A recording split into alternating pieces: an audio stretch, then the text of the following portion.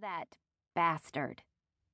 Butterflies danced in India's belly as she squinted to see down the road, as far into the darkness as she could. Where is this person? Back that way. He jerked a thumb over his shoulder. The other guy hadn't driven off? Why? Is he seriously injured? Rod stretched his fingers as if his hand hurt. Probably not seriously, but he's out cold. She still wasn't clear on why he'd been walking in the road. This remote location wasn't one you'd arrive at on foot. So, why are you without transportation? Were you traveling together? No. He wrecked my motorcycle when he came up from behind and ran me off the road. Now it's undrivable. And somehow in the scuffle I lost my phone. I looked for his, but he doesn't seem to have one on him. It's a miracle you're alive, she said, as she reached for her cell. What would make someone do what he did? Obviously irritated, Rod gestured as if too much had happened to explain.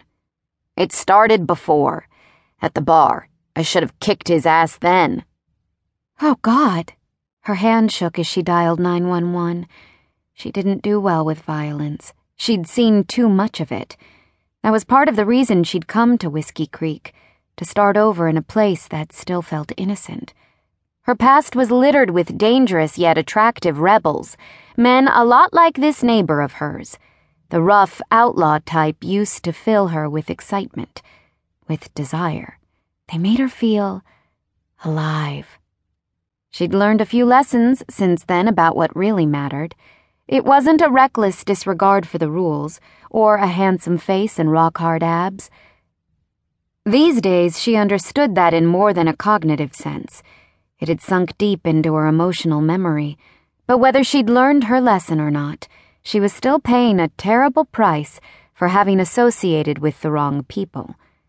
As she waited for the dispatcher to pick up, she eyed the tattoo, a snake slithering up a tree that covered the sinewy contours of Rod's right arm until it disappeared into the sleeve of his white t-shirt.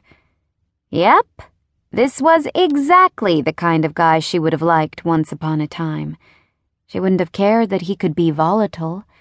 She wouldn't have cared that he probably didn't have a college education or even a decent job.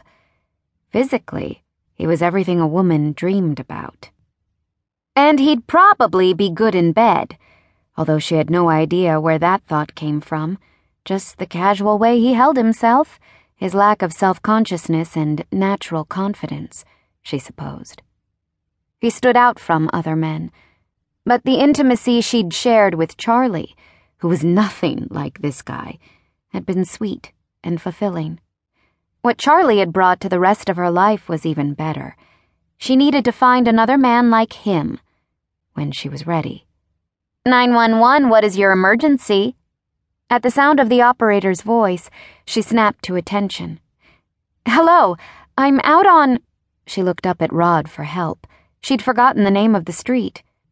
She wasn't familiar with anything other than the few blocks that constituted the center of town and Gulliver Lane, which led from town to her place.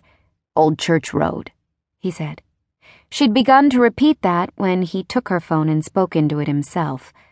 There's been an incident about a mile before you get to Sexy Sadie's, outside Whiskey Creek. A man's down, so send an ambulance. The operator must have asked for more details because he said, I'm not a doctor. All I can tell you is that he's not moving. Sir, what caused his injuries? Are you still there? Can I get your name? India could hear those questions, since Rod was handing her the cell. Just get someone here quick, she told the dispatcher and disconnected.